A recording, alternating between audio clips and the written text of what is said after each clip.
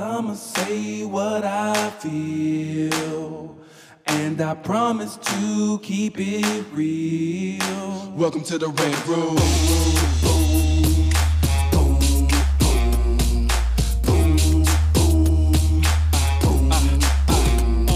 So you wanna be a rider, well you gotta be a rider till your fears are diminishing, the doubts are behind ya.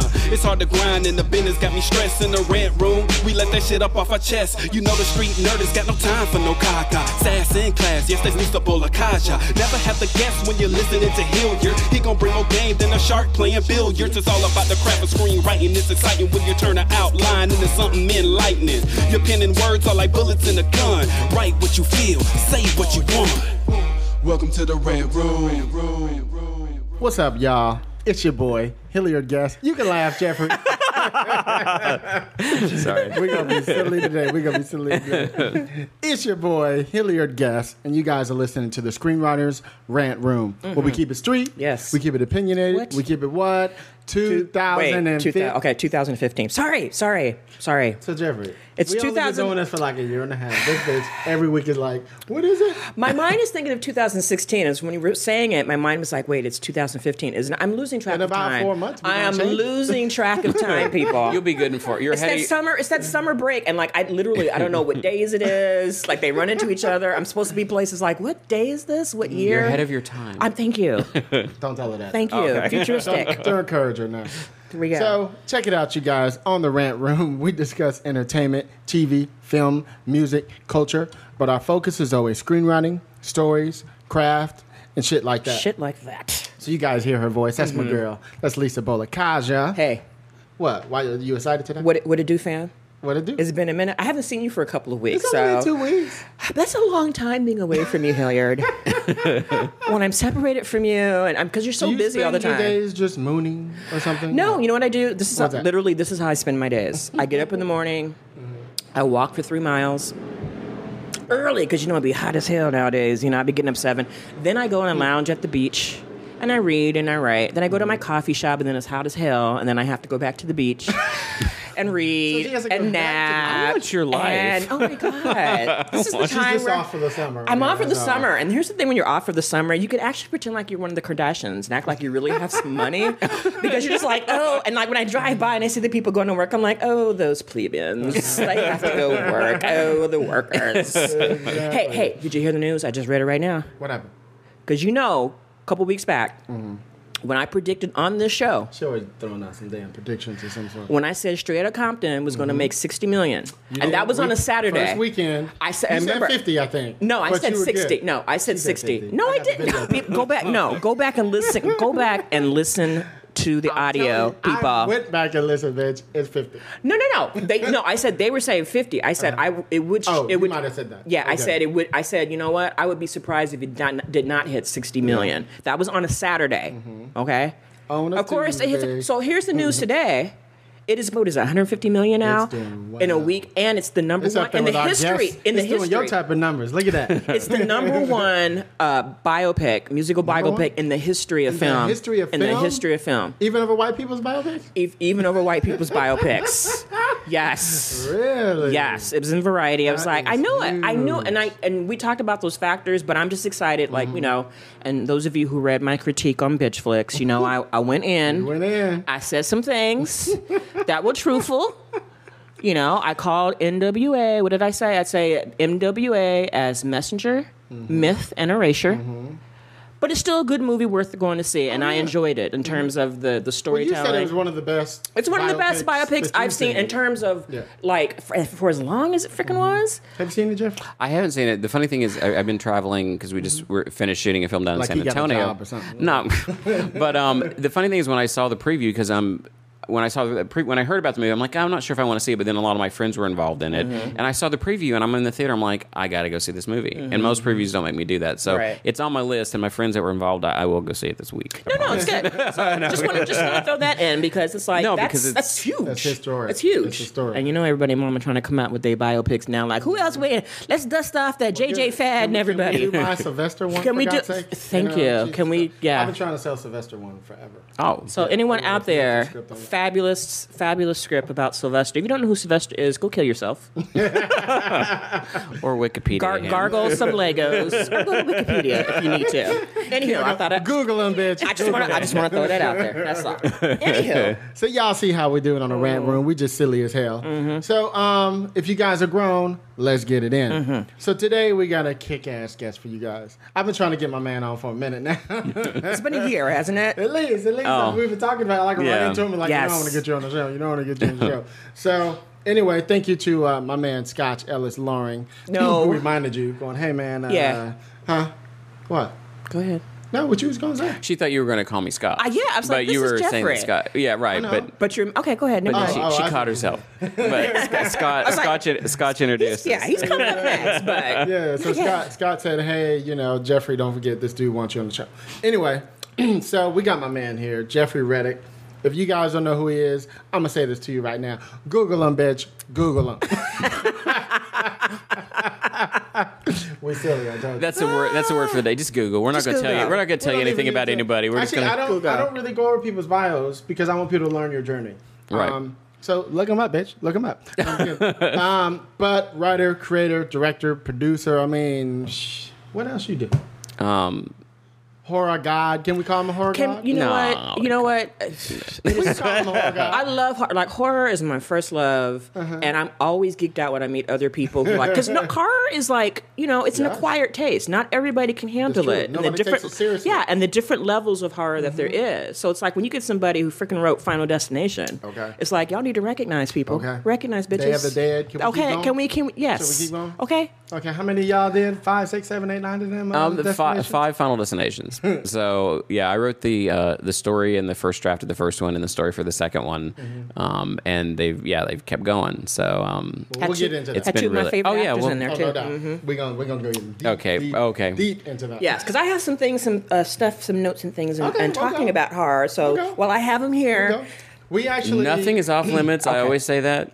good. Because, like I said, I grew up in know who you slept with, I what you did. grew up in a trailer in Kentucky, so I don't, and I'm proud of it, but also I just tell it like it is. I really do, like because I don't know. think It's real talk, I don't real think talk. I don't Yeah. think you know, especially when we're talking about screenwriting. A lot of people want to put on like the best face about everything, and Right. this stuff it's a struggle. This business is a struggle, and I've been in it since I was 19. I don't want to date. My journey started when I was 14, but I started working at New Line Cinema when I was 19, and it's been like I'm 46 now. Who am I going to try to kid? Hey, I'm 45. It's been a- Saturday. you know, it's y'all been need to do it like Japan. 40 Exactly. 40 is when you're still a toddler. By the way, You don't become an adult till you're 80. Speaking of horror people, we have this little thing that we do. Lisa does it. What do you do about once a year around Oscars? Where we talk about who are the vampires in Hollywood. Because some of I y'all just found a new one. bitches. This bitch over Oh, here. I'm telling you. Look at her. I'm Looking telling like you. he's 19, don't he? I'm trying to pretend like I'm 40. Like you 300 years old, been here a long time, looking fabulous. He's added to my list of #vampire, Exactly. Angela Bassett, all those peoples. Mhm. So let's go into you were starting to talk about Kentucky. So since we're talking about Kentucky, let's just talk a little bit about where you came from and how you got into the game. Yeah. I was actually born in Florida, but I grew up in Eastern Kentucky, Jackson. So I always just claim Kentucky as home because that's where I grew up at. And how I got into the business was actually kind of a happy accident. Huge horror fan. I started watching horror films when I was like 11 years old. God bless your Much to parents. my mother's, God, no. much to her chagrin, but she would let me do it. I was going to ask you Yeah, my because mom's that Lisa way and I too. had mothers that let us watch it. Yeah, You know? but because what happened is it was me, my friend Calvin, Tony, and Jason. We used to always get together, and there was an old drive-in, and Tony's dad had a big old the pickup truck, drive-in. and so when we couldn't afford to actually go see it, we would just sit on the truck and turn the CB on and listen to the audio of the drive-in. Oh, God, awesome. And I remember saying we would just watch it all the time, and we saw One Dark Night and Nightmare on Elm Street as a double feature at the drive-in. And Nightmare on Elm Street blew me away. So this story, I know it's on Wikipedia. You probably have heard it before, but Tell the kids who don't know. yeah. So I went home and I banged out a prequel idea for Nightmare on Elm Street, and it came out on video. So I looked on the video box and found out the company that put it out, and I called information in New York. And again, this is a 14-year-old hillbilly, doesn't know anything. No. And this is the old days, people. Before This is all the internet and Hell, the shit, yeah, right? yeah. So I had to call information, and I called it and got the name of the company and got their address and the president, and I emailed him a copy of my treatment. And is Bob Shea, who I created one of the best studios in the world. And he wrote me back and said, we don't accept unsolicited material. So, I'm 14-year-old. I don't know any better. So I wrote him back, and I'm like 1984, 83 or something. Yeah, it was 84. And I was like, and I wrote him back, and I'm like, excuse me, Mr. Shea, but I've seen 3 New Line movies, and I've spent about $3 on your stuff, so I think you can take 5 minutes to read my story. Yeah, I didn't know any better. Wow. And he wrote me back, and he thanked me for my aggressive introduction, and he actually read the treatment, and he gave me notes on it, said, that I was very creative, but I needed to study and learn the craft more. And I became pen pals with his assistant, Joy Mann, who unfortunately passed a couple of years ago, but she became like a second mother to me. She's just was a wonderful woman, and she would send me like scripts and tchotchkes, and she taught me what tchotchkes meant. I didn't know what that meant. They don't have tchotchkes in Kentucky. And so I stayed in touch with her and got scripts and kind of learned through reading scripts. But I was going to school to study theater.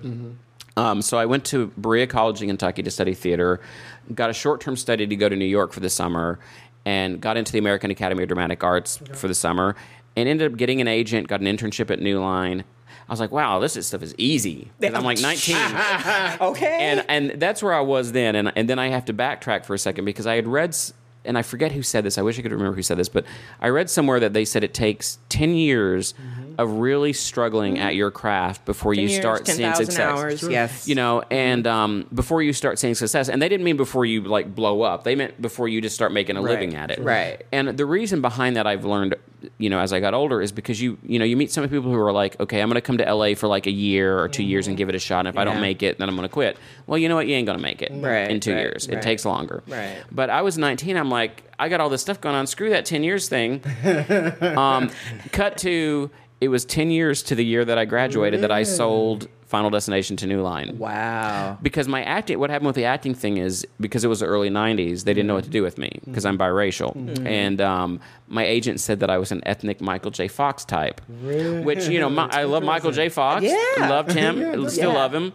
And she's like, but if you rapped or played basketball, I could cast you. But since you don't, I know. But since you don't, I don't know what to do with you. Wow. So Pigeonholing blackness, people. And then they canceled the Cosby Show. So I'm like, well, that was my only chance of getting on TV at that point. So I'm like, well, I'm going to start writing then, and I'll just start writing stuff for myself. And it's taken me a while because, I sold Final Destination when I was 30. So.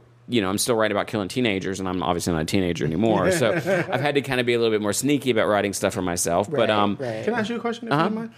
When you were working at New Line, you were working at New Line for a long time. I worked at New Line for about 10 years. And should you start an intern? Did you work your way up? Yeah, I started. Well, it was an interesting story because I started off as an intern, and then I'd been there because what would happen is when executives, when their assistants would leave, they would want me to fill in for them because they got to know me. So they actually created the first floater position at New Line for me. So that whenever there was it was an actual full-time position where I'd fill in for any executive assistant, that was when their boss left. So you were around the time where, was it Mike DeLuca? Oh yeah, Mike DeLuca. Okay. Yeah, I was at New Line Mike DeLuca fan. Oh, the thing I love about Mike DeLuca and the thing I loved about New Line at the time especially was Mike DeLuca was like fearless. Like he was a film lover, and Bob Shea was a film lover. And they would put out these movies, like people would be like, well, nobody wants to see a movie with a black vampire killer. That's stupid. Or nobody wants to see a movie about some guy who puts a mask on and, or nobody wants to see a movie about house parties. Right. And he would get behind these movies that today nobody would make. Yeah. Maybe some people now would make them finally. But, back then nobody would make them. But he would see the potential. And he would push for them, and they would become huge successes. And Visionary. He was. He really, really was. And and also he actually even wrote me when I was inking, before I started at New Line too. Like that was the biggest thing when I got a letter from Mike DeLuca. Yeah.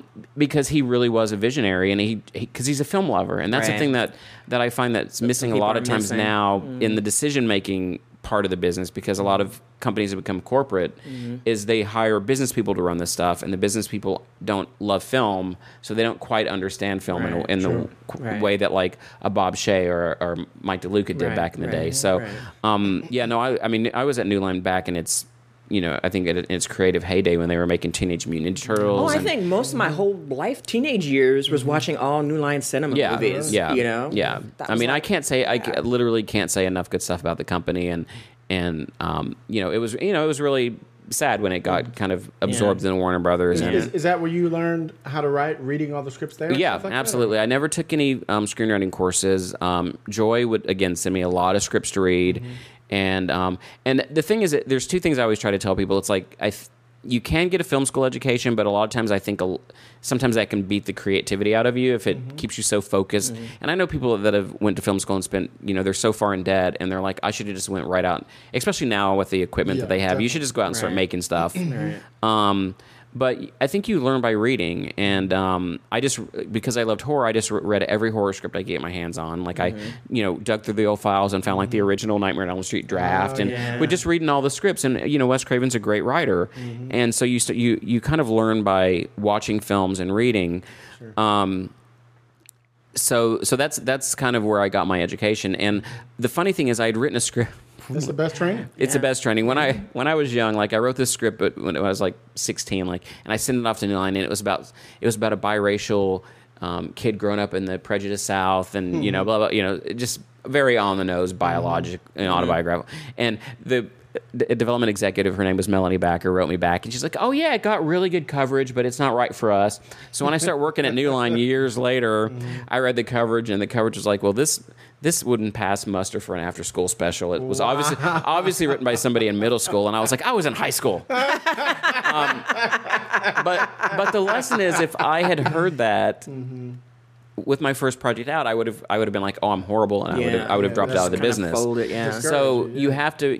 The thing is, you have to realize that you're always growing, and once you get to the point, like I meet a lot of the thing that frustrates me the most is I'll meet a lot of young writers who are like, they've written their first script and they think that like they're the best writer already, and they don't want to hear notes and they don't want to hear anything, and it's like the best writers that I know are still the ones that send their stuff out to get notes from people and listen to people, because the minute you think that you're at the top of your game and you can't get any better, you stop growing as an artist. So I think you always have to be open to constructive criticism, and you have to realize that movies are a collaboration. And unless you're going to direct your own movies and produce them, unfortunately, in film, you can't be precious. Like, it's weird going from a theater background where the play was like so important in the foundation of everything to movies and the words that were on the page and what William Shakespeare wrote. Writers are regularly like, well, we're going to change all that. And whereas when you theater, right, and then you get into the movie business and they're like, well, the script is a rough blueprint of, and it's like, well, okay. But then you get into television, and then they're very faithful to the writing. Even though there's it's a more collaborative writer's room process. But once the script is done, like the director comes in and they're hired, and the actors are hired to say the words. Whereas in film, it's like they buy your script and they're like, we're going to do whatever we want to with it now.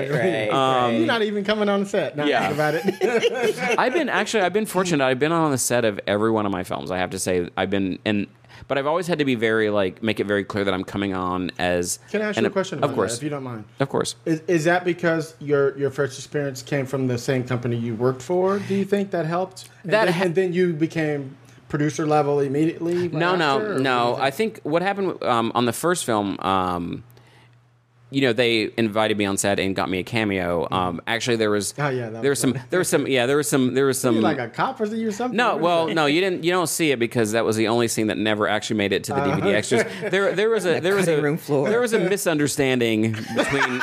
No, I mean I'm being as polite as I can be. What had happened? There was a misunderstanding between the director and me and it really was ridiculous. I mean, Bob Shea basically had me giving notes on the director and his writing partner like every draft that they did. But nobody told the director this.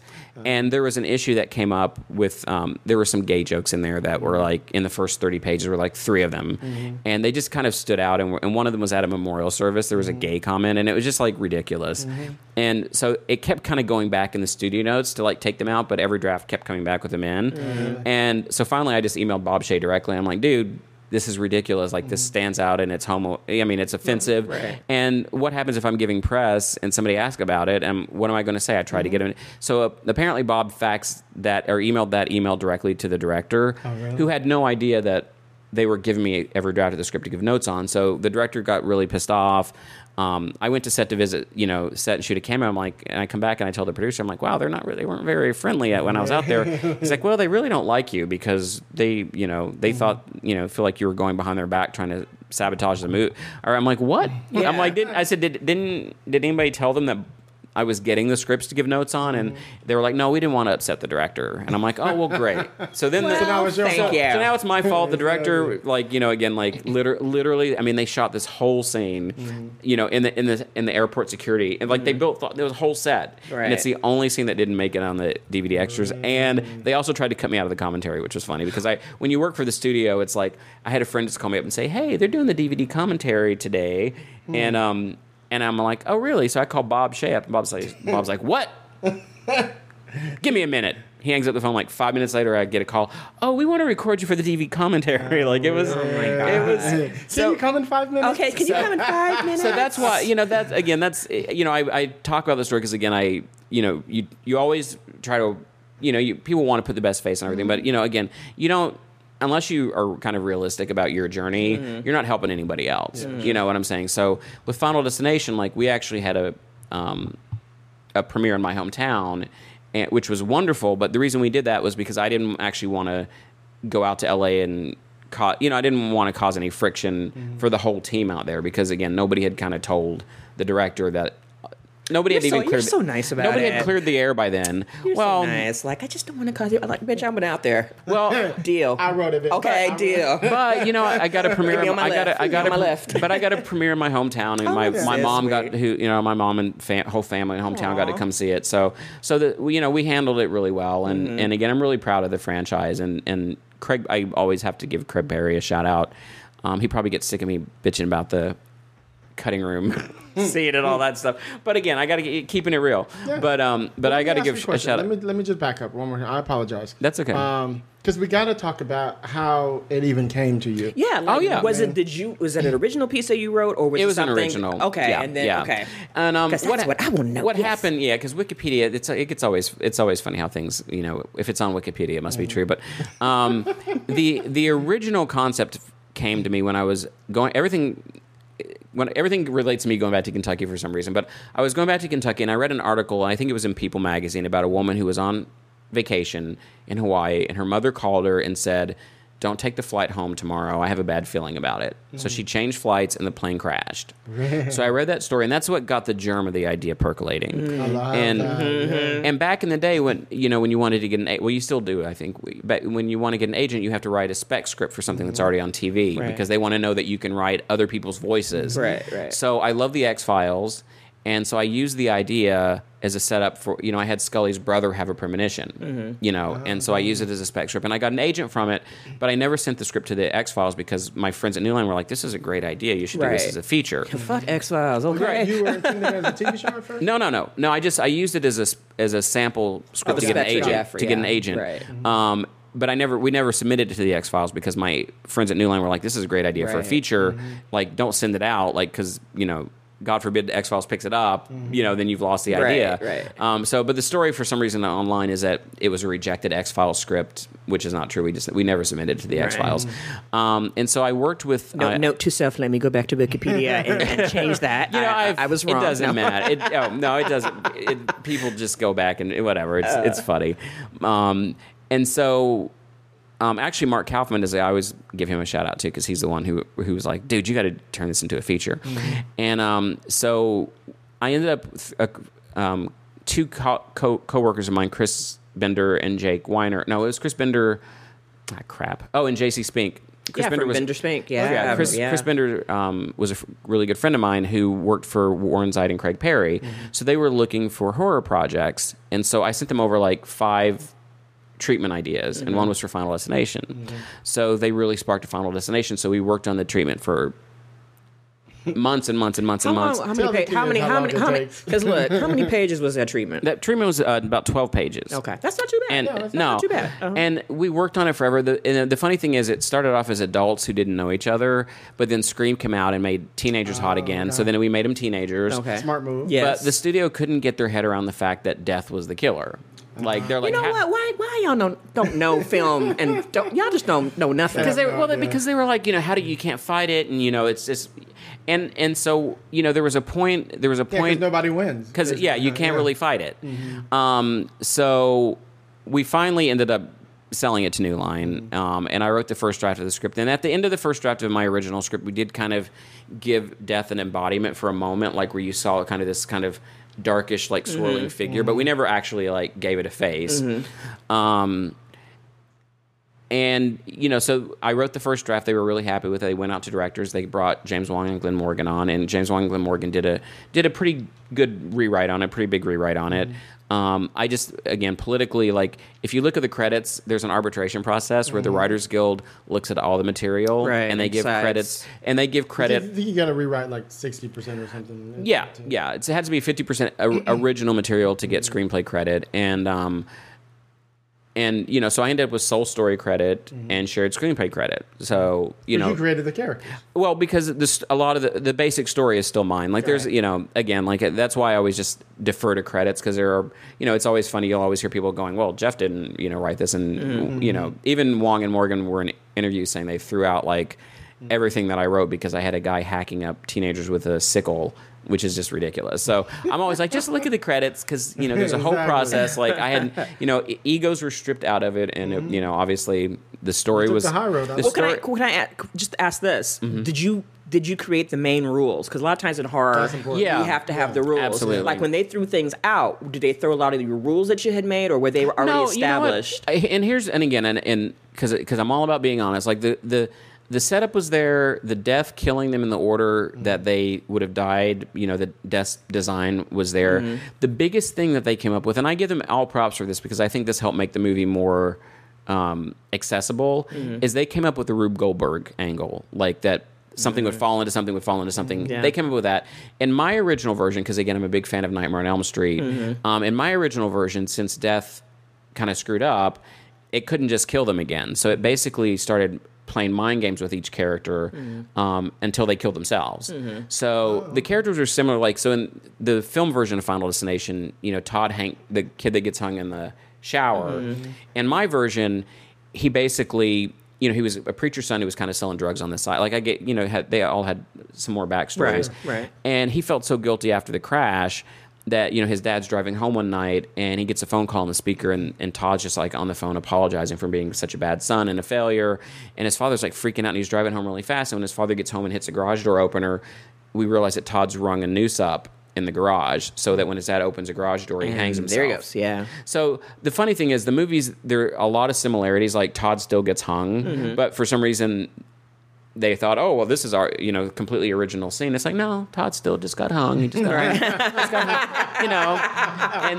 And they had a brother get off the plane and a brother stay on. And in my script, it was a sister that got off the plane and a sister that stayed on. So the thing is, like, a lot of cosmetic changes were made. Right. But the Rube Goldberg thing, I do feel really did make it. I think my version was still, the studio went out with my first draft. They were so happy with it. Yeah. Like, it was because it was very, Yeah. so, I still love, the other take as well. But, my thinking is, you can always kind of rebrand and say death has a new design and go with however you want. Right. But Right. I do think the Rube Goldberg thing was super clever and just made it more accessible, because then people started looking around them for signs. Right.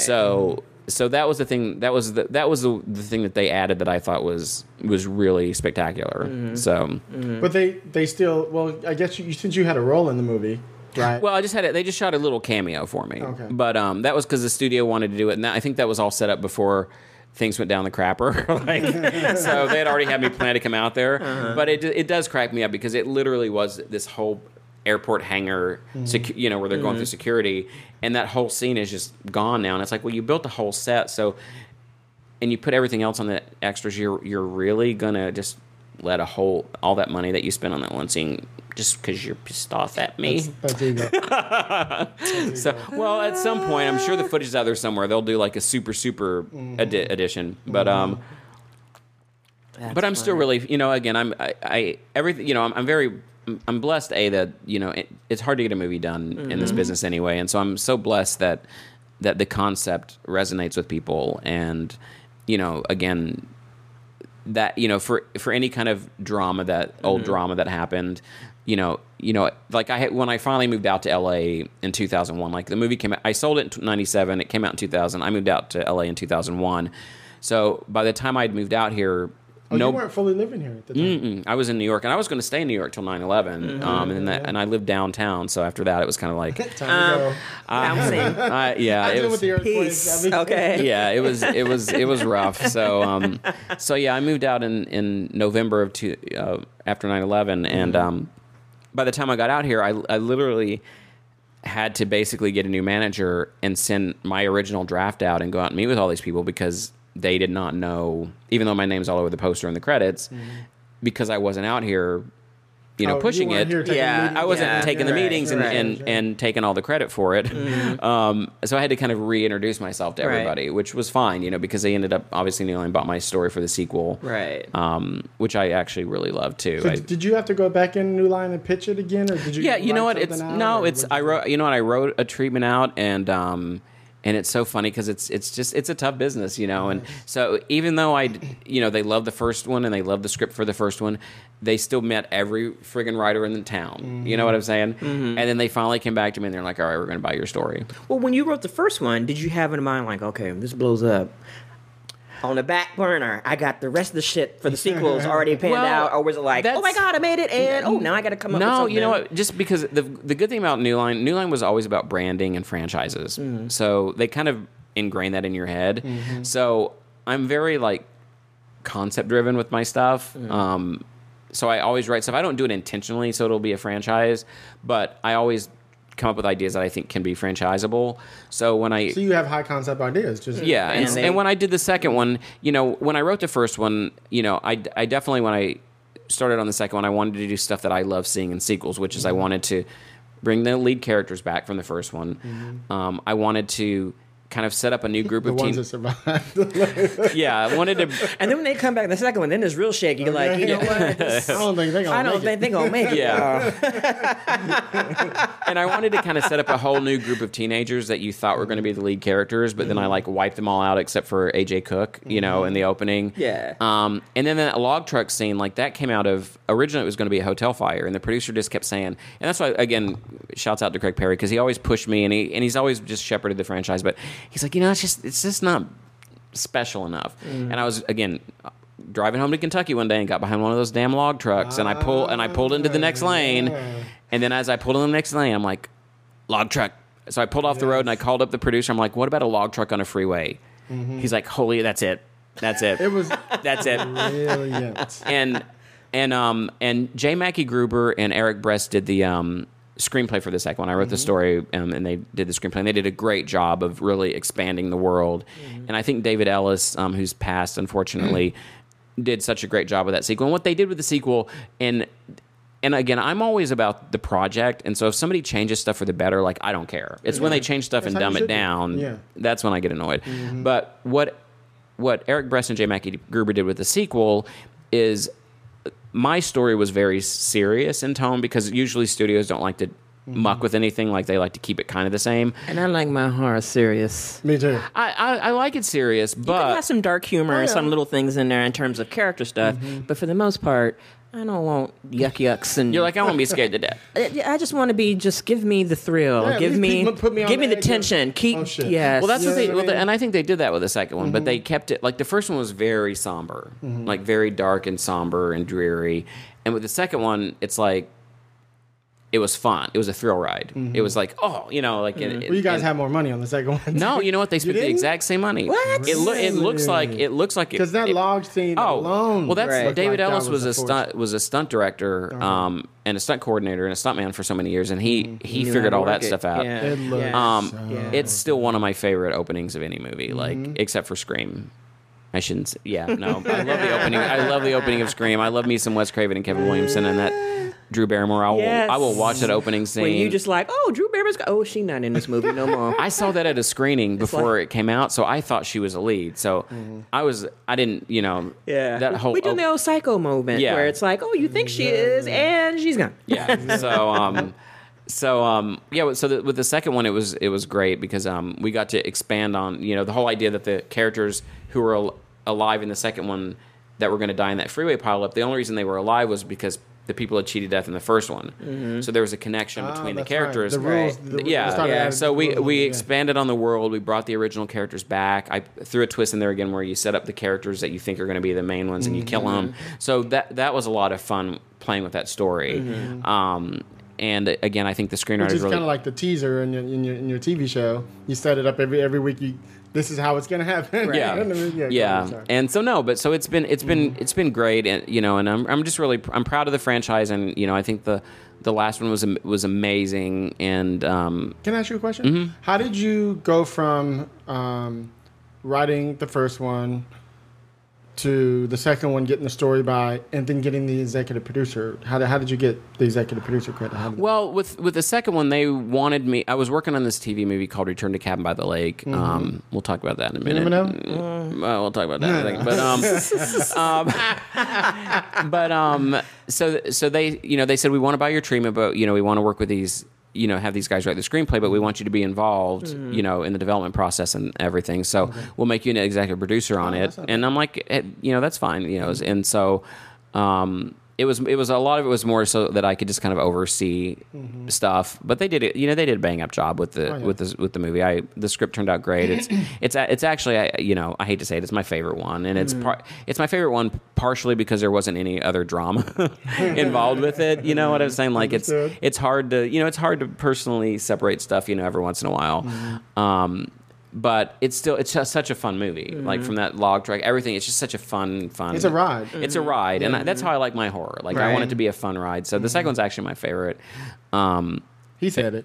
You know what? And I understand. No, I understand it because it's kind of like with Aliens. Like I love how the first Aliens was like really like dark and hard, but in the second one it became like an action thriller, still keeping the concepts from the first one. So I can see where it's like, yeah, you can have that, and then why don't you keep that? Just keep the yucks at a minimum for me. You are like no yucks. I just you know, and to me that's what ruined. I'm sorry, Wes Craven. I'm sorry. I have to say it. That's what ruined a lot of the Nightmare from Elm Street later incarnations. It was just like it started getting really when you campy. start when your boy starts becoming camp just to see how funny and how many zingers can I get in there. It's like, you know what? You're not the same dude whose arms were stretching out with razor blades, who scared the crap out of me, who gave me nightmares like, shit, there's a dude walking around with a striped shirt and a hat burnt up, and he's coming after you, and he can do all kinds of crazy shit and get you in your sleep. And then when it's coming, you know, when it changes from that, I'm like, you know what? Well, that wasn't West. That wasn't West too. That was kind of a. That was kind of a studious. Changing it, and you don't and people. That's sequels. what always kind of. It's frustrating because I had seen the first one because it was the second run at the drive-in, so it was coming right out to video. So the second one was already getting ready to come out.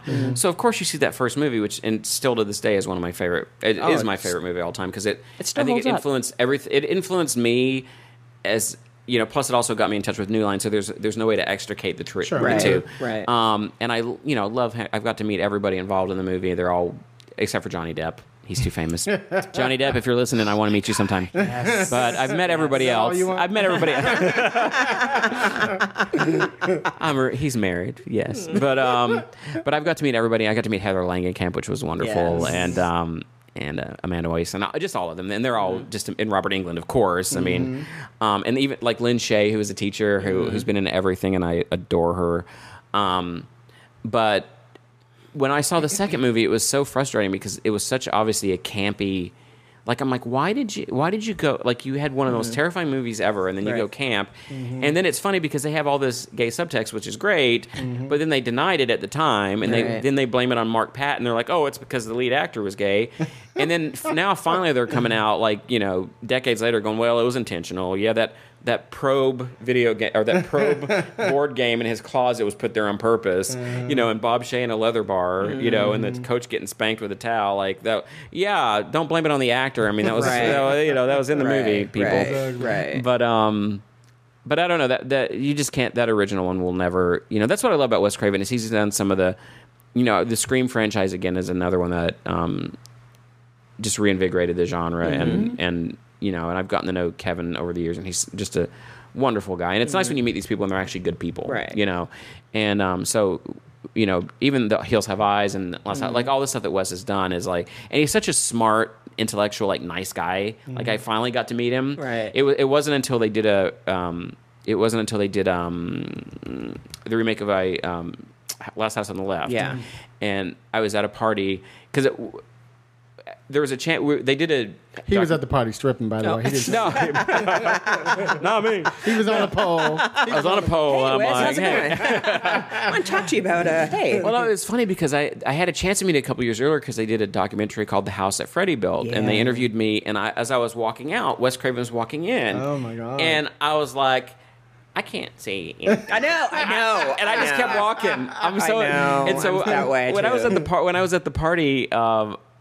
One of my friends was there, and I'm like, all right, you've got to introduce me to Wes Craven, you know. And so we sat down and we talked for like 10 or 15 minutes, and he was just so gracious and so nice. And, you know, I just told him what an impact the movie had on my life and career. And he's just such a nice guy, and it was just amazing.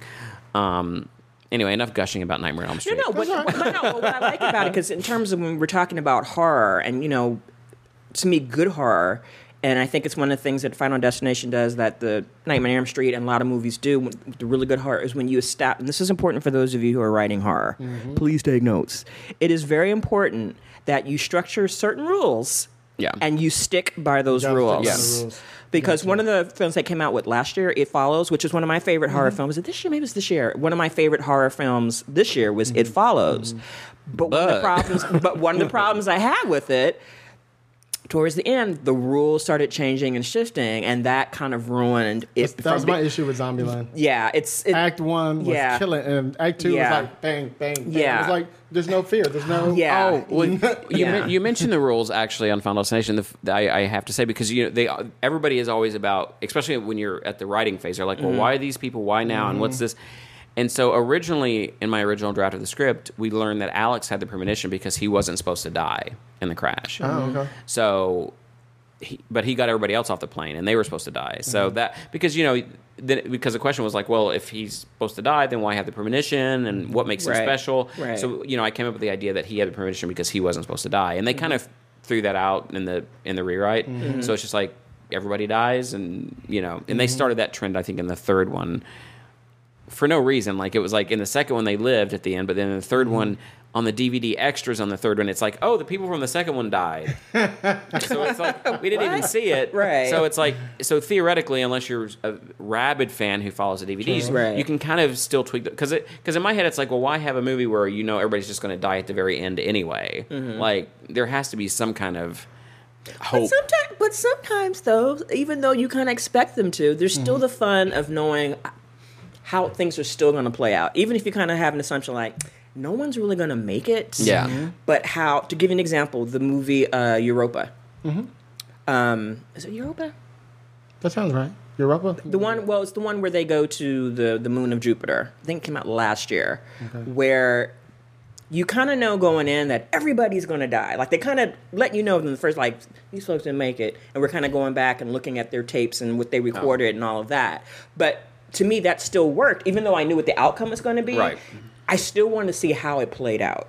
To me, that was still important, even though, like, they kind of died. But how did they die? Like, how did that happen? Right. So I think there's still ways you can still have those. You can things still happen. do that, right? Yeah.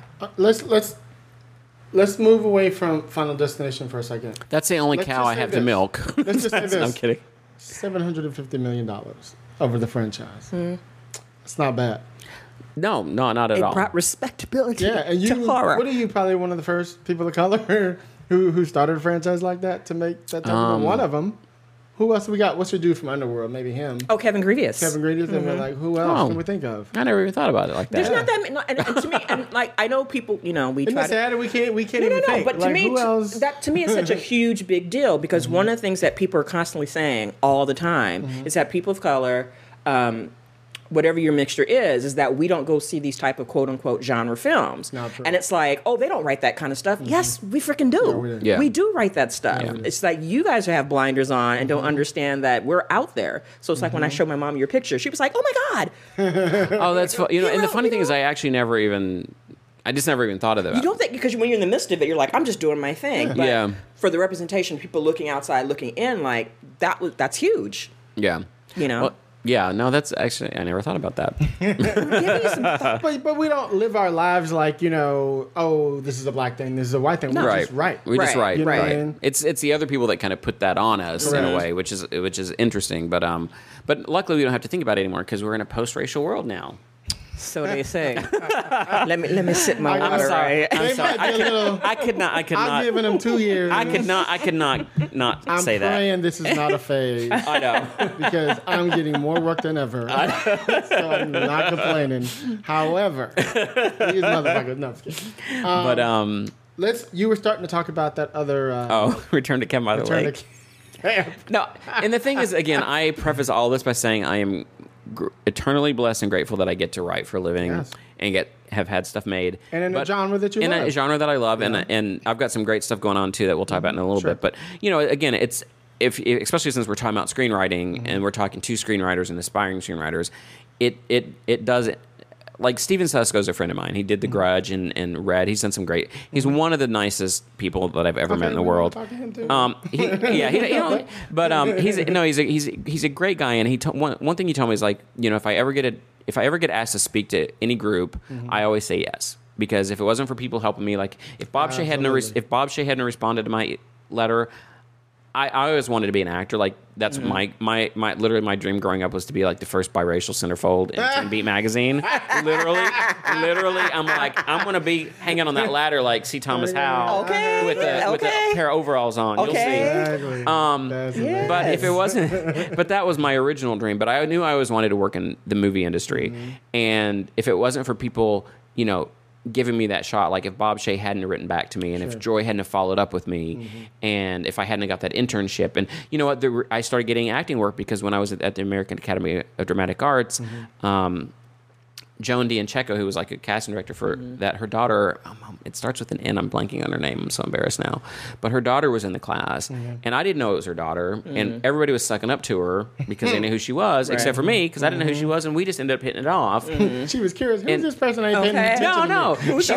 she was the sweetest girl in the world, but because again, just me coming from Kentucky and just being nice and not, I never did stuff like when I wrote that letter to Bob Shea, I wasn't thinking like some master plan, like, oh, this is going to lead to an internship that's going to lead to them buying it. Like I was just being in the moment, doing what I wanted to do.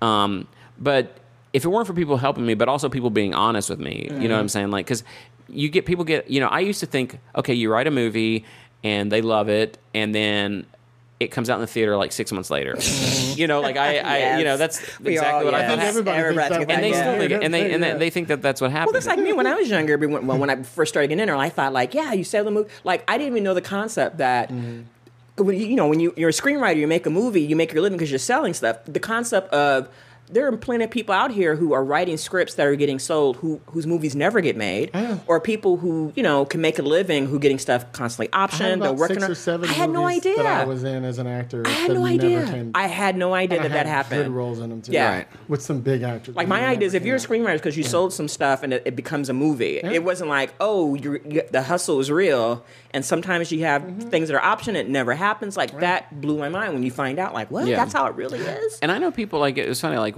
one of my old managers was like one time because he was complaining that I hadn't written anything in it for a while, and I was like, well, you haven't liked any of my ideas. And he goes, it doesn't matter. He goes, I can sell it. And he goes, or he goes, I can sell it. He goes, it might not get made, but I can sell it. And I said, well, I don't want to have movies not get made. I'm writing movies that I want to get made. He goes, well, I've got clients that are millionaires that have never had a movie made. And I'm that's like, real. And that's real. real. And that's That's real real talk. talk, And I'm yeah. like, well, that's great, but I'd rather have movies be made and not be made. I mean, I'd rather have movies be made and be a millionaire, but I'd rather have movies get made and not be a millionaire than be a millionaire and not have any movies made, because the whole reason I'm doing this, I don't want, Right. I'm doing this because I want to get stuff out there. Yeah, it's like, training for the Olympics. I want the gold medal on the podium. I want to run, and I want to be on the podium. I don't want to be like, you made the team, Exactly. Yeah. but nothing else ever happens. You're gonna be on the bench. You're gonna be on the bench, but like, where's the glory in that? Yeah. But with Return to Campbell, and that's why I'm just honest, like, and nice. I haven't met any people that I feel I've been stabbed in the back a couple times, but I don't feel any need to stab people in the back. But but with Return to Cabin by the Lake, like it was a sequel to Cabin by the Lake that had Judd Nelson in it, and I got the job, and I wrote a very detailed treatment. So I wrote a really good script. We got the director back. We got Judd Nelson back. They were all excited. Could you just briefly tell the audience what the first movie was about, so they kind of have an idea? Yeah, the first movie, Judd Nelson played a screenwriter who couldn't find his muse, basically. So he rented a cabin by the lake, and he actually was writing a movie about a serial killer who killed women. So he started killing women and throwing their bodies in the lake to get inspiration. So he got caught at the end. So my idea for the sequel, because in my head I'm thinking, okay, I want to write a part that's going to make Judd Nelson want to come back. Right. So the idea was they were shooting a movie based off of his script, and I had Judd Nelson going through various disguises until he wormed his way into directing the movie. Oh, really? Kind of killed the financier, and then he got to wear all these disguises, and they loved the script, and they got the producer back on. The director back on, and like probably 2 months before they started shooting, I get a call from the producer who had brought me on, saying, well, the head of the network read the script again, and he thought it was a little too clever for the USA audience. So they're going to bring somebody on in-house to like just kind of do a pass on it. And I said, what Are do you mean? saying dumbing it down? That's what I said. I said, you mean dumb it down? And she said, yeah. And I'm like, I got to interrupt you if you don't mind. First of all, you can't pay me to dumb like. That's why? I think I actually did tell her. I said, well, I can dumb it down myself. I mean, you come from working at the networks. Why do networks do that? Why can't they have you do it? Is it cheaper to have somebody else? This was back in 2000. So things have over the years have changed and stuff like that. But I think probably they had somebody in house that was just like their go-to that they could pay $1,000 to and just go. So they and the producer wouldn't send me the script. It was so funny. But I did go down to set on that one too, and walked in the background and stuff, and got to watch him film and stuff like that.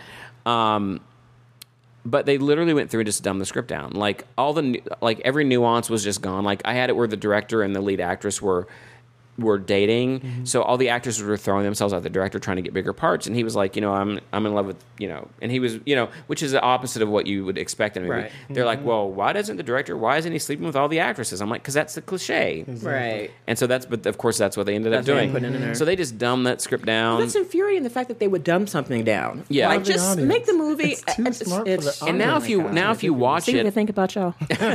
You see what they think about you. well, again, this was 2000, so I'm sure that they don't think that anymore.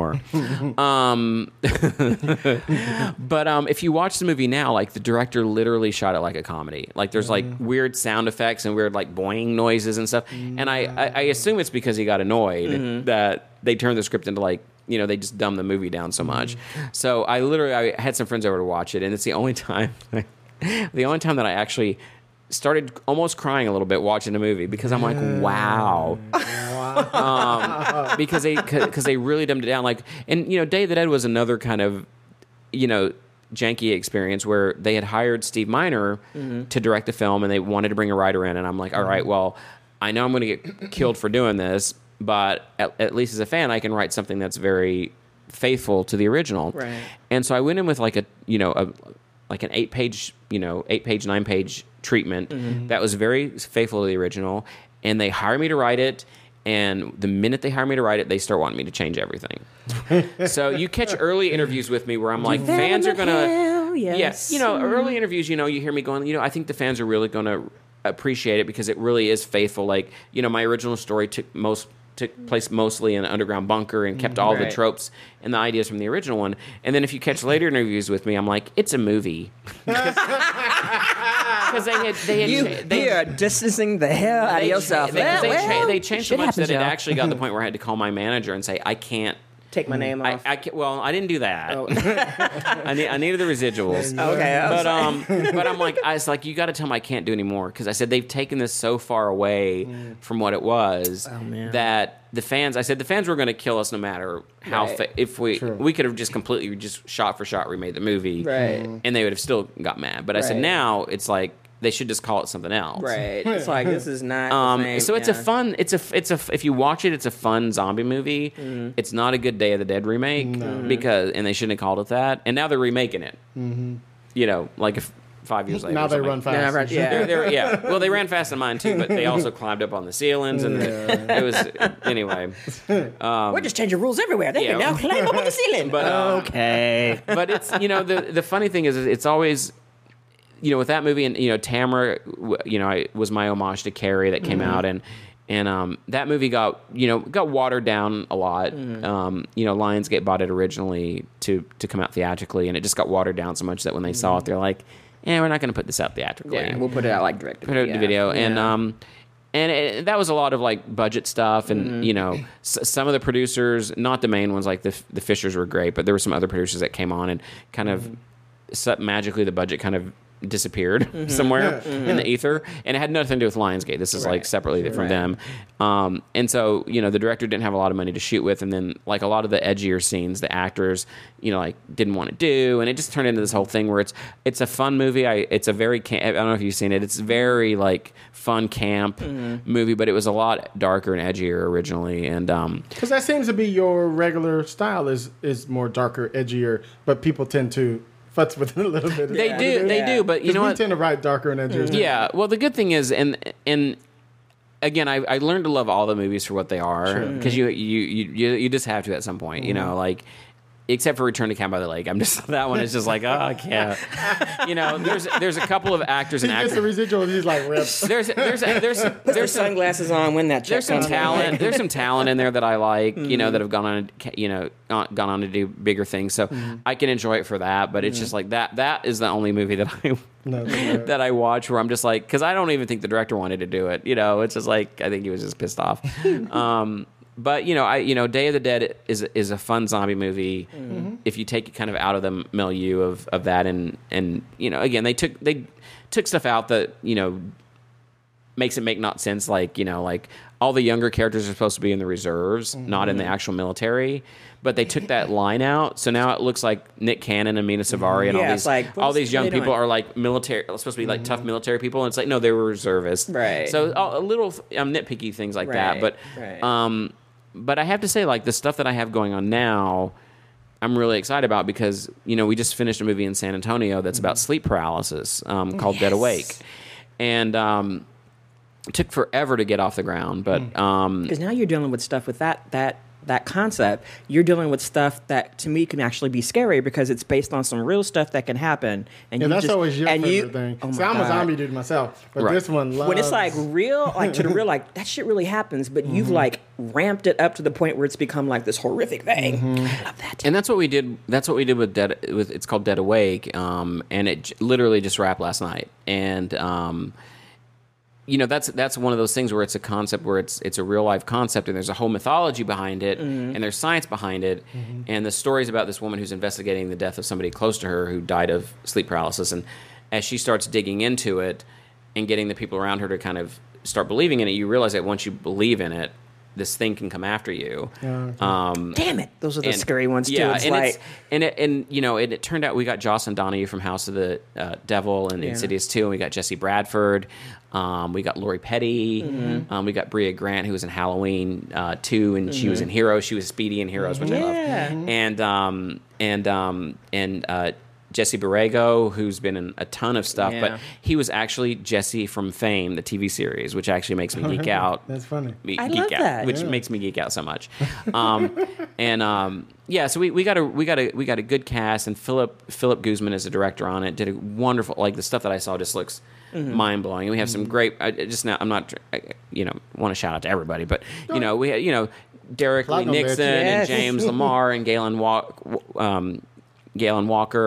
and Kurt Werman, and there's Philip. There's the last Philip that I'm forgetting his name. Who's a producer on it too. Hi, Philip. And we just had a great team of producers who really pushed to make this happen. And I think this movie is going to be. I was on set. I also shot like a role in it, and I think this movie is probably going to be. Aside from anything that I direct, I think this movie is going to be the closest to my vision. That's what I'm asking. Like, that's is this something that this is to something where you see it? me and the Yeah. director like completely meeting of the minds as far as everything. Like and he called me up and he made some tweaks to the script, but everything he made just made the script better. Right.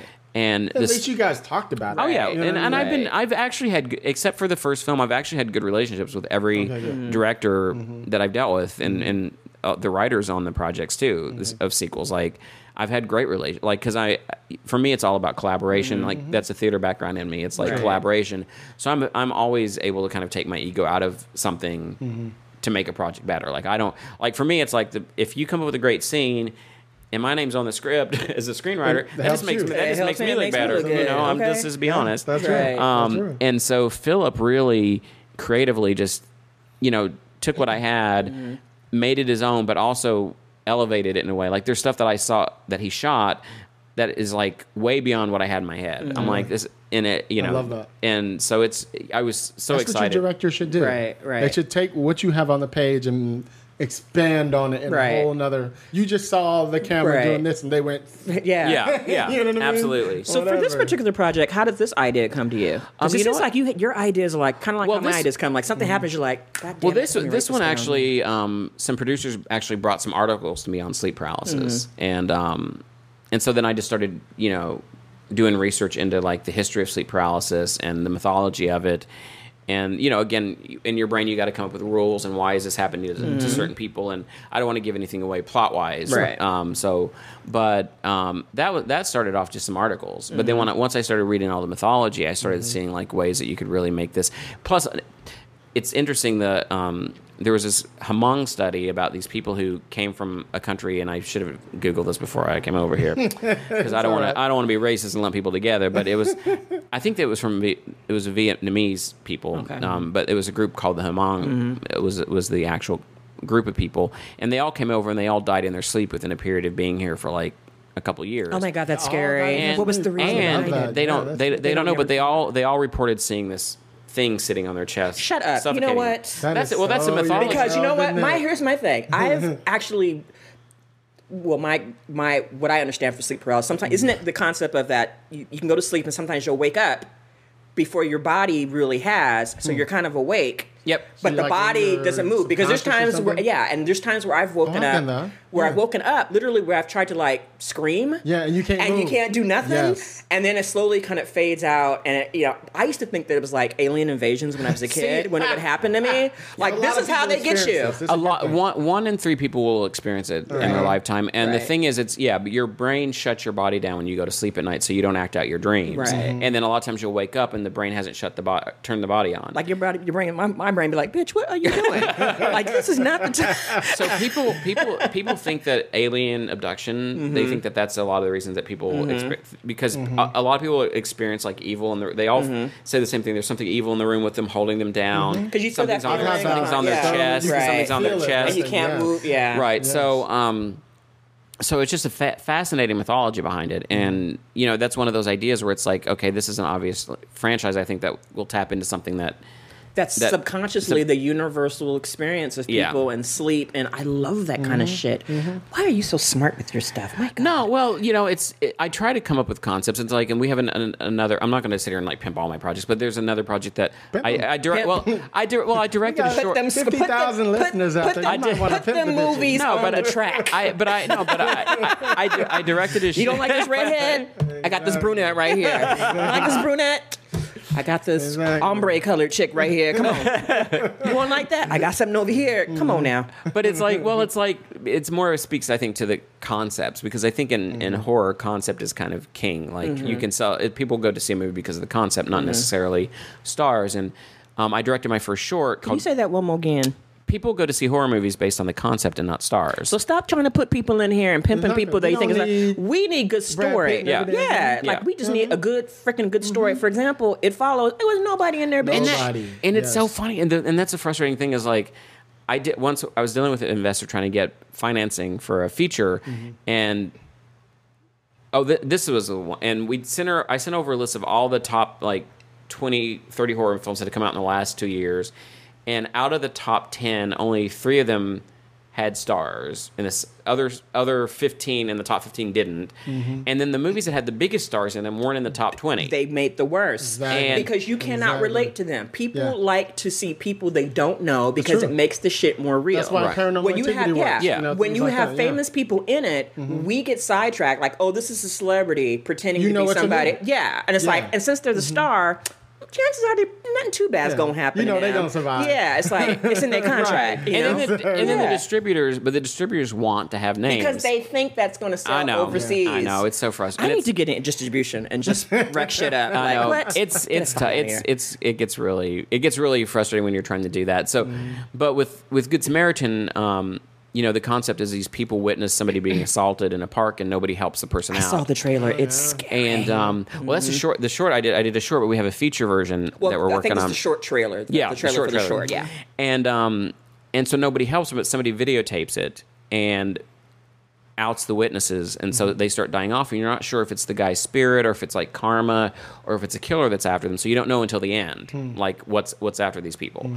And so that went to a lot of film festivals and stuff. it went to a lot of film festivals. We're actually putting it out next month. We'll know the exact date within the next week, because we're gonna put it up online for free, but people can donate anything if they want that's to. really cool. If Yeah. they want, just because to help fund some future stuff, but also Right. help get our investors some Right. back. But if you donate over $1, you'll get like a behind the scenes thing that we've put together. I'm So gonna- ain't I'm give gonna you donate. $1. I'm gonna donate. I'm gonna give them 99 I'm gonna cents. donate $10 so I can get the behind the scenes no, extras. it's only $1 if you want it, the behind the scenes extras, but it's free to it'll be free to watch. But if I can't donate 10 extra. You can- know you want can- that You extra give them 10 $9. before you walk out. You take- you can do whatever you want. But the thing is, what we wanted to do is we wanted to obviously make the short available Right. for everybody, but also because it is a business. People did invest in the film, Right. and we You also wanna want to make make more sure- stuff. right. It's like, well, we'll give you the option if you want, even if you just want to donate like 15 cents or 10 cents or whatever, a cup of coffee. It's not,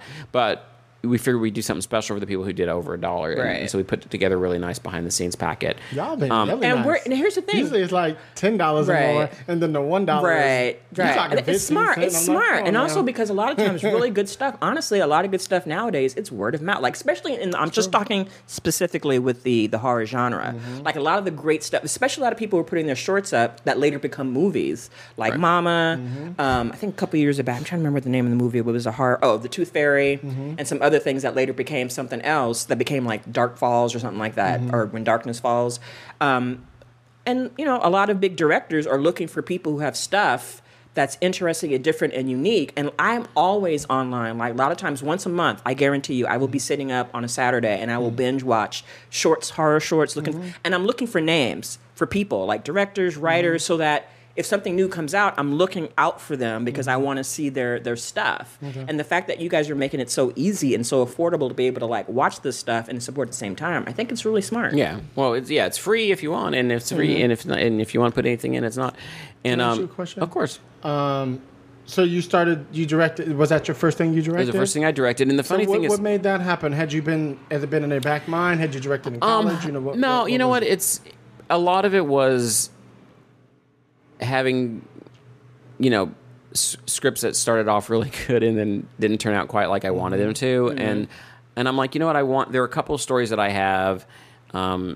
There are 3 actually. One's Superstition, one is Good Samaritan, and the other one's called The Horror Show. And there are 3 scripts that I have that I know that I just don't want anybody mucking up. You know what I'm saying? That's real talk, like, and so I directed the short because everybody's like, well, you need to have something to show, and so I directed the Need short. some sort of a concept. Yeah, and to see So- that then you could actually do it. Like, Yeah. you know. And the short was amazing. We got Rainn Wilson to be in it. Yes! Oh my And God. Toby Hemingway, who was in The Covenant, and he was in Black Swan. He's a wonderful actor, and he's just one of the wonderful young actor. And the person that I'm most excited about, I always geek out about this. So from my childhood, there were two pinnacle shows. There was the movie Nightmare on Elm Street. Yes. And there was a miniseries V. Oh yeah. Oh. So for my short, I had like there's like a little cameo, and I was like, well, I've met Heather Langenkamp, Did you? and I was you? like, I could get her, but nobody would expect Jane Badler, who played Diana, to be in a thing. So I got Jane Badler to be in my short. Oh my God. Oh my God. And literally, I have to That say, is awesome. I have to say, I've never, and when I worked at New Line, like I met like Morgan Freeman and Brad Yeah. Pitt. I met like A-list people like just at parties and stuff. Never got starstruck because I knew how to keep my professional.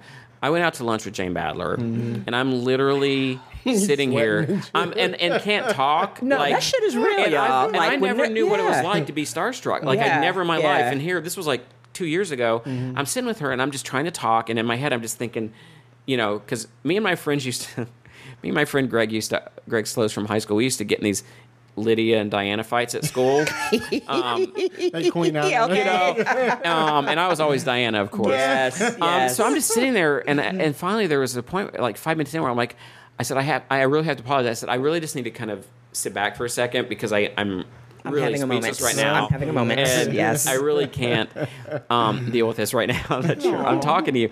The sweetest woman. She is amazing, and I can't wait to like actually work with her like on something else because I love that. But so that was actually, I mean, and I love Rainn Wilson and Toby Hemingway too. Like, no, And it was really good to see Rainn Wilson.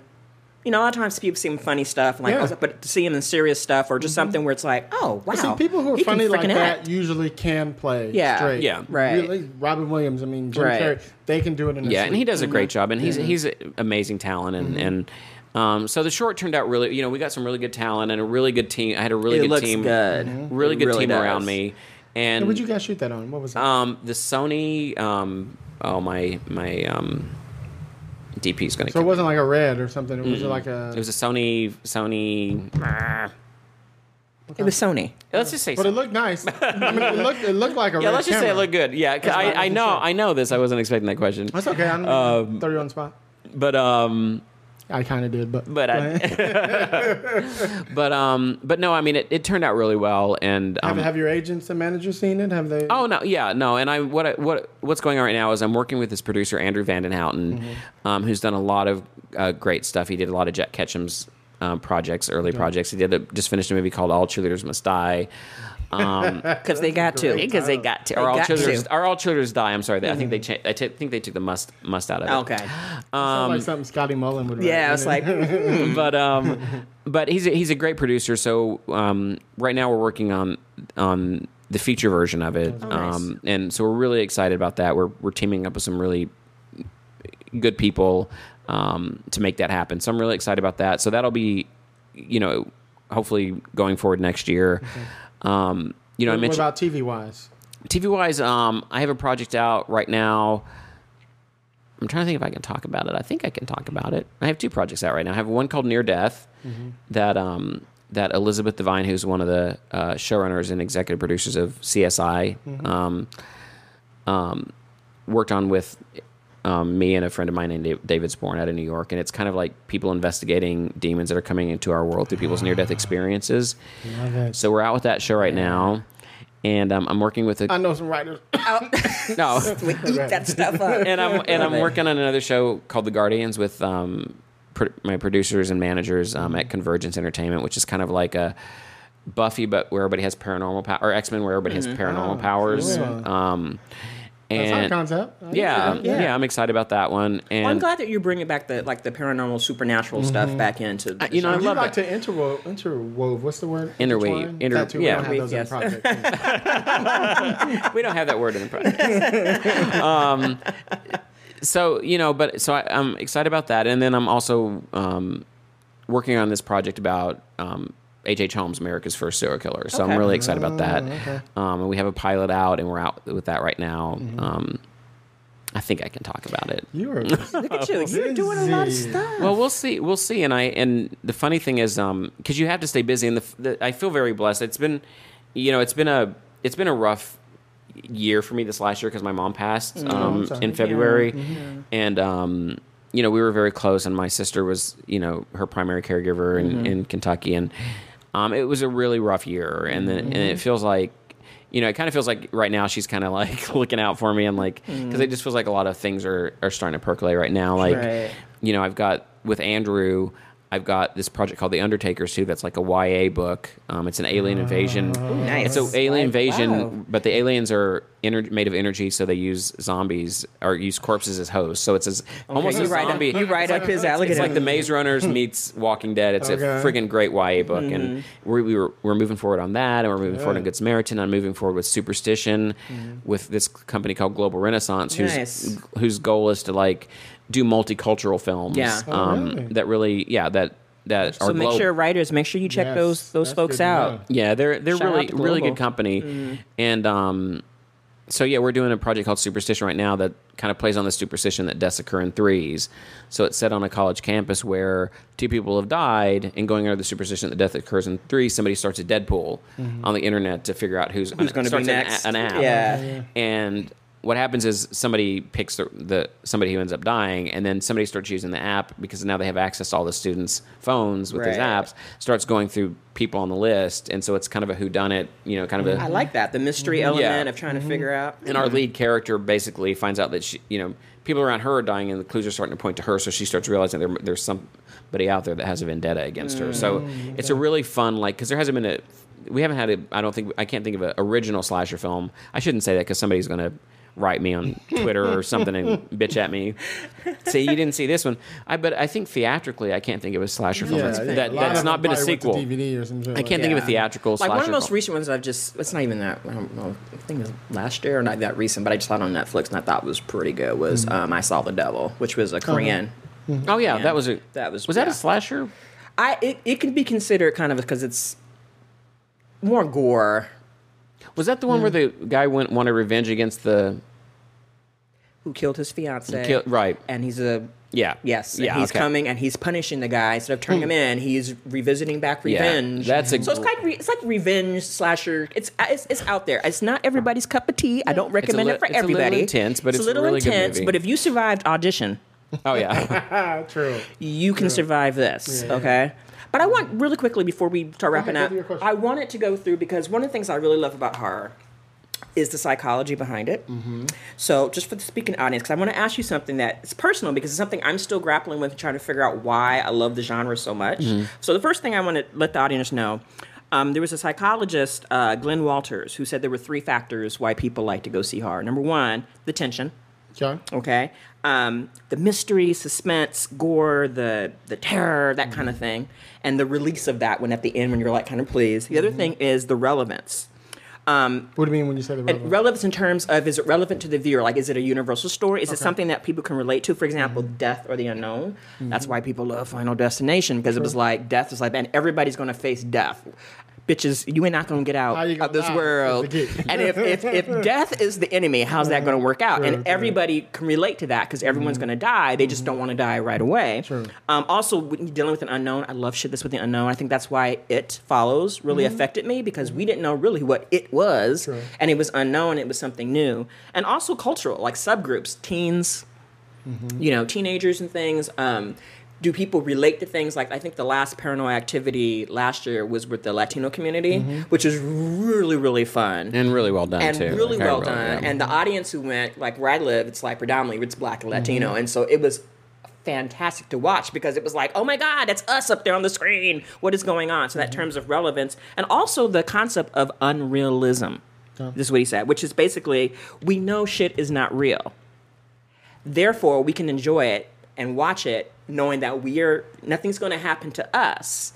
So it's kind of like a cathartic release to watch it and kind of, for me, it's kind of like, I'm going to watch it like if shit really does go down, at least I'm going to know what not to do. Oh yeah. In that situation. I knew how to get out of my house and kill a kid. Yeah. And the unrealness is mitigated by factors and by the use of multiple angle shots in the films, music, also the idea of dark humor, that kind of thing. Because what this psychologist said is people can watch really horrible horror movies, and he did a study, but when you show them shit that was real life stuff that happens, people can't really handle that type of stuff. And I can relate to this because I remember one time, sometimes I go to goth clubs when they have, during Halloween, they have goth party stuff and go in, and sometimes they'll have some parties they'll show things on the screen, and somebody was playing like Faces of Death, kind of stuff. And it took me a long time to watch Faces, even though I got through it, it wasn't as bad as I thought, but the uncomfortness, because it was real. Yes.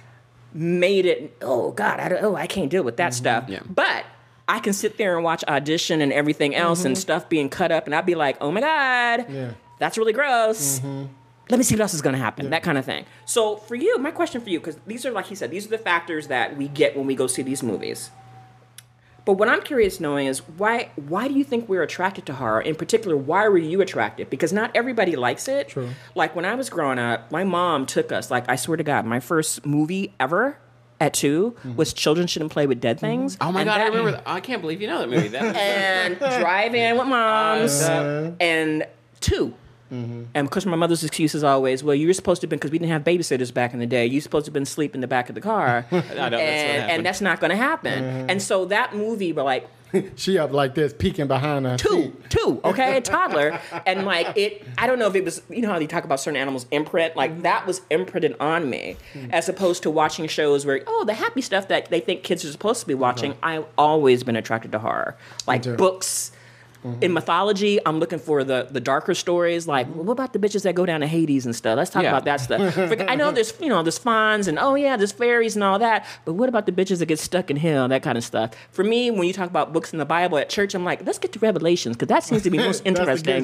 That's the good shit. Like, show me the demons and all that shit going down. Knowing the ark and all that.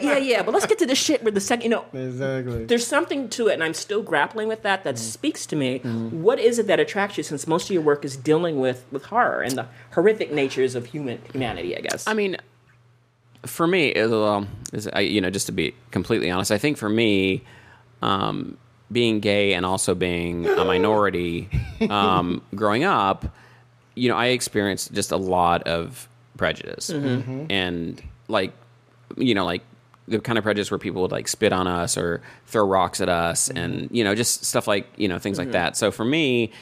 Horror was always kind of an escape in a way because it did let me kind of deal with a lot of those angry feelings and kind of vent. And, kind of the subtext of a lot of the horror films in the early days was like the unpopular kid was the one who ended up surviving, and the popular kids were the ones who didn't. Right.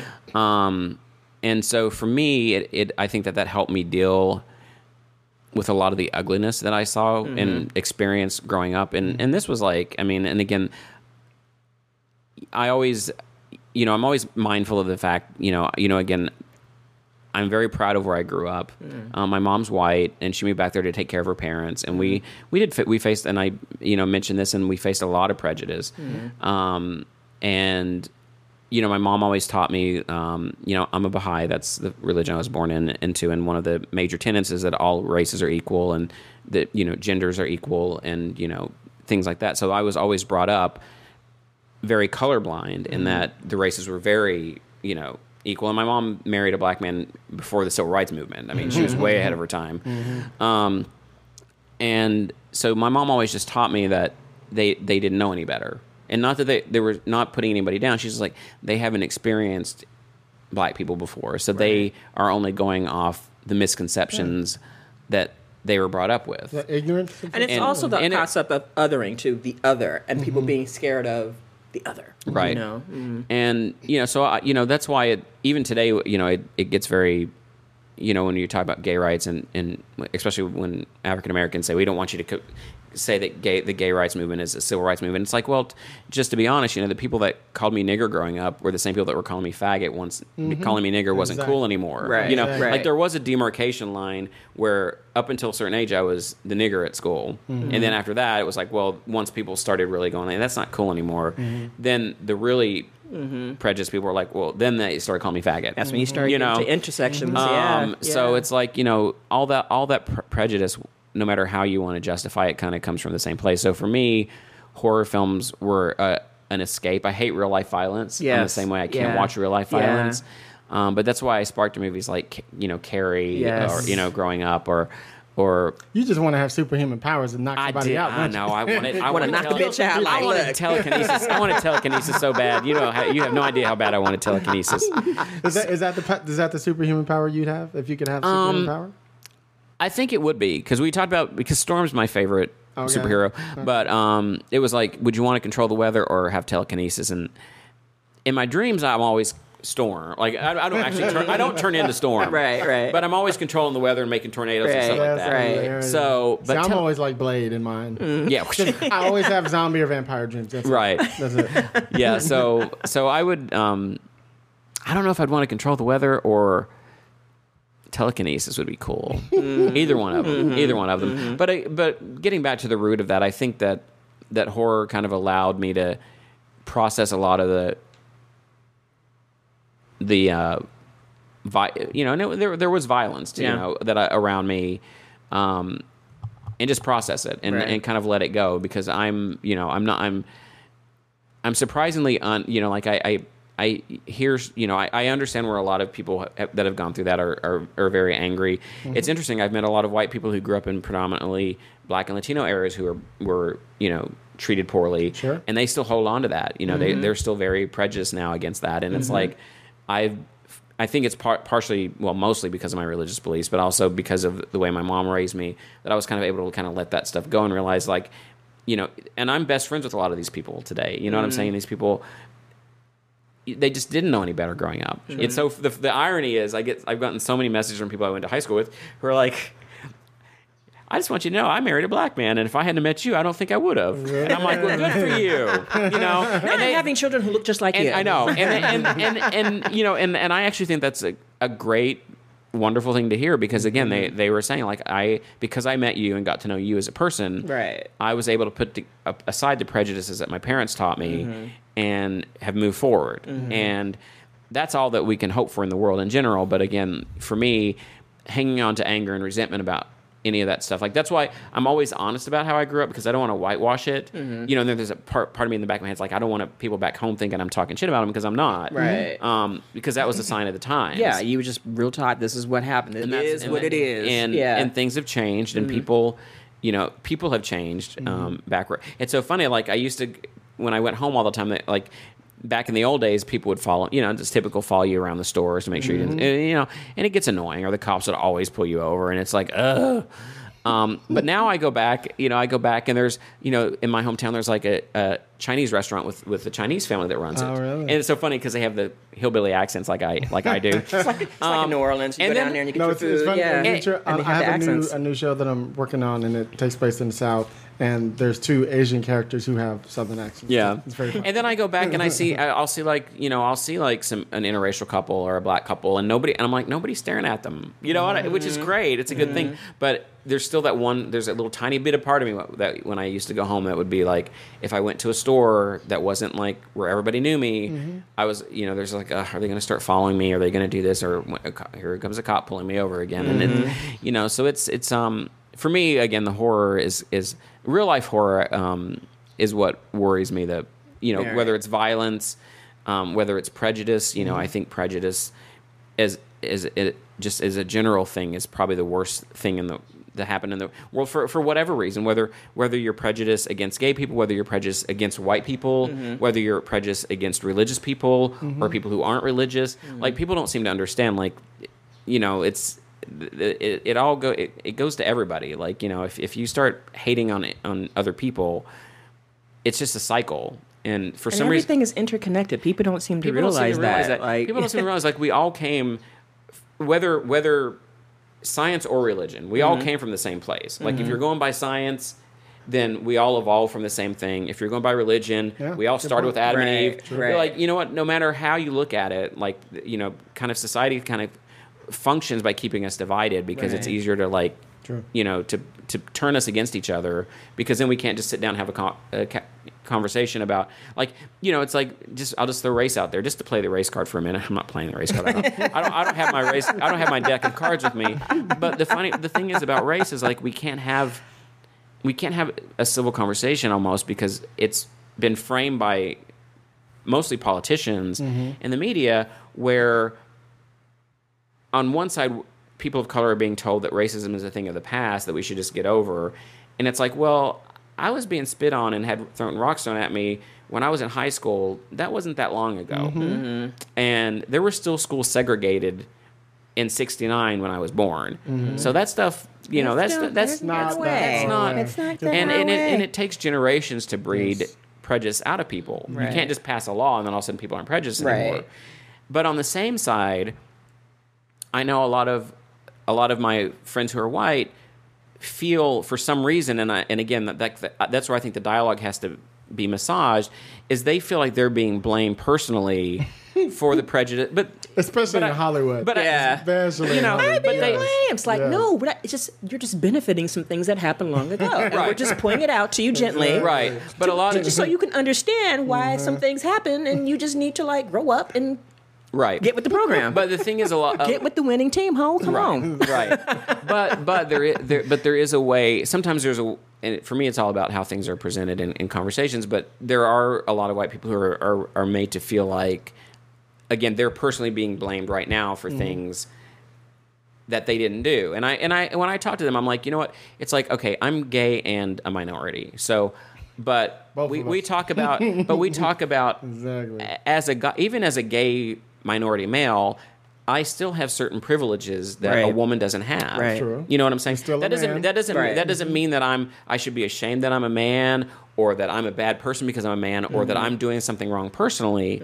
But I know that women who have taken jobs that I've left have gotten paid less than me, even though I'm a gay minority. right.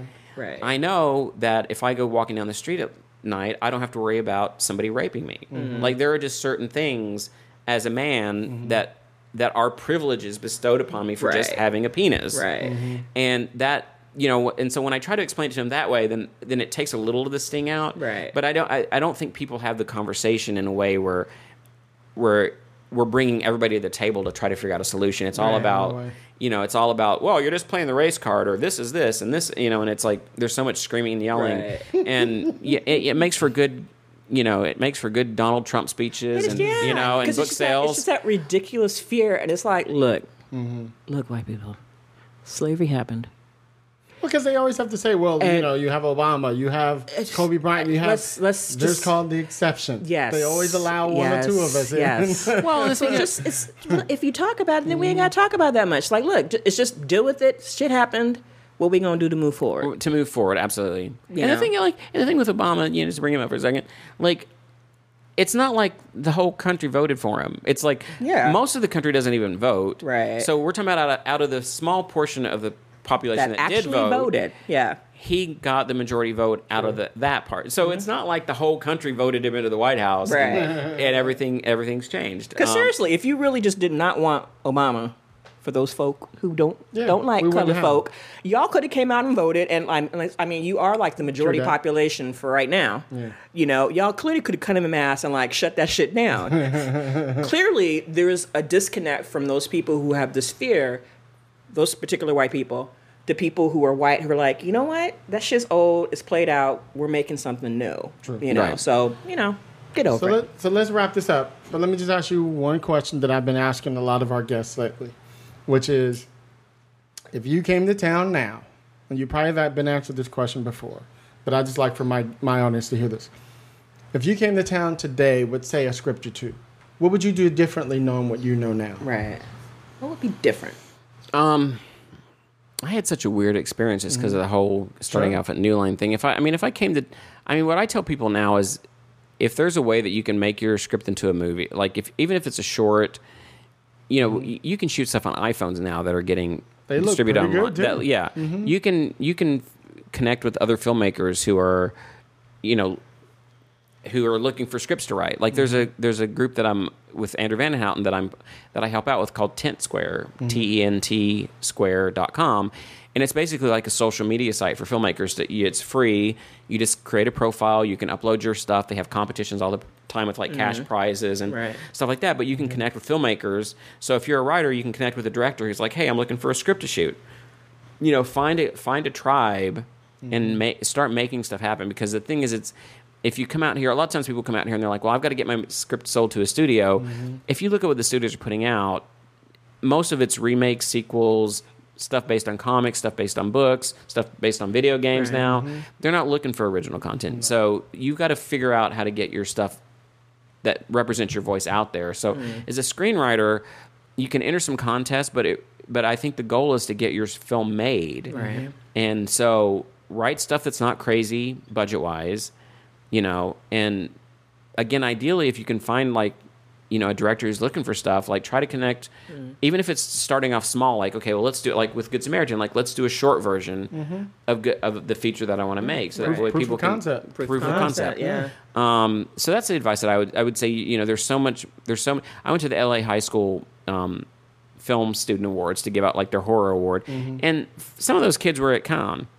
Oh, really? The high school. This is high school. High school kids. They're like, well, our other teammates couldn't be here because they're over in France right now. Okay. I think it's where Con is. But some of the stuff that I saw was amazing. And these kids shot this stuff on iPhones, or they shot it on 5Ds. Yeah, and so the access to equipment is out there now, where you can shoot something a lot cheaper. So yeah, I would say try to get something shot, even if you're just a writer. Get something shot to to kind of proof of your concept. Right. Because there's no, the old way of kind of the old studio system's dead. It just doesn't work. That's true. They don't have the, I mean, some of them have but you'd submit your script to a studio, you'd submit a query letter, they'd have a reader cover it. If it got good coverage, they'd pass it around. They don't do that. They're too busy now on their comic book franchises and their book franchises. We got to acquire the next thing. That's all I do now. People hire me to produce their projects so we can shoot the concept, so we can shoot the pilots, so we can shoot whatever. Right. Because everybody has, I'll give you 20 minutes to watch something. Right. Watch your first 23 minutes or whatever, but I don't have time to read an hour and a half script. Right. You know what I mean? Yeah. So it's happening all the time. But that's something that I thank you very much. That was very good advice. It's just all about being your own boss, taking control of your career. Yeah. Not waiting, but as Lisa always says, not waiting, right though. Right. And you have to, and you really have to be ready to dedicate 10 years of your life to it, because the thing is, there's so much clutter out here as far as people coming out with their 1 year or 2 year plans. So you got those people coming out every day, 50, 100 people come in here every day with a 2 year plan. You got to be that marathon runner. So they're cluttering up. They're cluttering up the marketplace because they're coming out here with 5 scripts. And so you got to pace yourself, and you got to do the work and keep yourself going somehow, And not saying it'll take 10 years, but for every one of those overnight success stories, you got to be ready for the 10 years. You got to be ready for the 10-year run. Understood. So. Well, on that note, thank you so much, Jeffrey. We appreciate it. Me. We've been trying to get you on for a minute. So thank you. Where can people find you? You're on Twitter? Twitter's the best. So it's Jeffrey A. Reddick, and that's the best way to just kind of keep track with what's going on. Are you on there a lot? I'm starting to be. It's so funny. I joined years ago, and then I didn't start actually really getting involved in Twitter till last year when I did the short. But I do check it every day now, and I try to update stuff. And I was telling Lisa offline before we started, you gotta do Final Destination. Maybe you do part 2 since that's his favorite one, and get him on. I know for the fight, Friday Night Horror is let me talk to Graveyard Shift Sister and be like, hey, I have to check. They might have done it. I don't know. Let me check to see, because that would be kind of fun, because then we could just have you come and live tweet with us. It's so much fun because we watch it we watch it and all over the world, and we sit there, and as we're watching it, we have a hashtag for it, and we just conversate as it's going on. That's it's awesome. Hilarious. That sounds awesome. It's so much fun. God, that sounds like so much fun. It's so much fun. Cool. Where you at, Lisa Cold Y'all Jam? know where I am. You can find me on Twitter.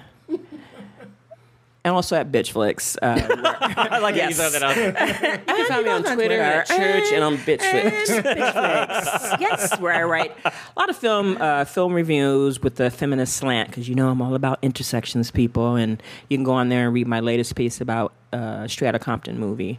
And but I'm always there. But I'm always lurking. Usually on Saturday nights. On Saturday Night Sci-Fi. Shout out again to Geek Soul Brother. Geek Soul. And the whole tribe of folks out there who because last night they did Firefly. What was it? Firefly. How did you do that? And they did like the TV show. They did the first 2 episodes. I was busy and I didn't get a chance to, but I missed that. But it's always fun. I was watching Narcos last night. Oh, how was it? I saw it on Netflix. I'm like, I was watching the opening of Scream like 5 times in a row. Are you really? Yes. I just because Drew Barrymore is so good in that, like the fear, like. Anyway, we'll talk later, girl. Yes. Well, we did an episode earlier this year about horror, so we keep talking about doing another one closer to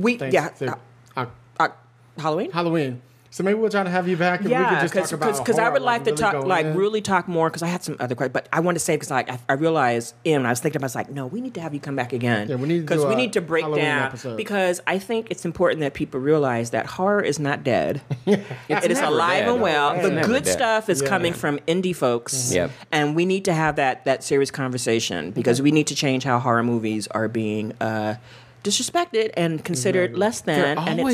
It's always been like that. We're and like it's the so redheaded frustrating. stepchild in the basement. I That's know what we are. But we make money. It's like we're the redhead stepchildren that make money, and I love redheads, by the way, too. Just FYI, just I all love my redheads. just That's all. what I'm saying. I love gingers. love gingers. That's what's up, y'all.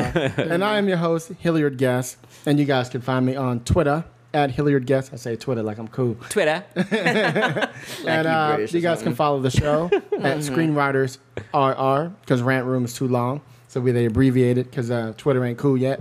I said it. Now you're banned from Twitter. I wish they would. Okay.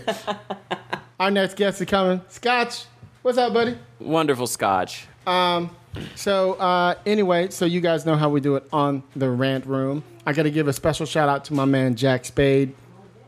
He's got some kick-ass hip-hop music that he's been making for us. He's making a cool-ass theme song for us, by the way. Oh, wow. Yeah, we have one now, but he's making a new one for us. So that's coming out soon. And then a couple quick countries, England, Japan, France, Germany, Australia, Brazil. I'm going to give it just to y'all a quick 5 right there. Thank you very much. You guys know who you are. So you're going to join in with us when we say 2015. I'm going to take this Just trust me on Dorito this. right now. All right. I don't Me care. too. You're going to join in us when we say 2015. Just listen. English? Well, damn it. Ain't we speaking in English? Scotch is like, I know Scotch 5 just walked languages. in. You want to keep it simple. So y'all know how we do it on the Rant Room. On this show, we keep it street. We keep it opinionated. We keep it what? 2015. Peace, y'all. All right, ciao. No, I am not the enemy.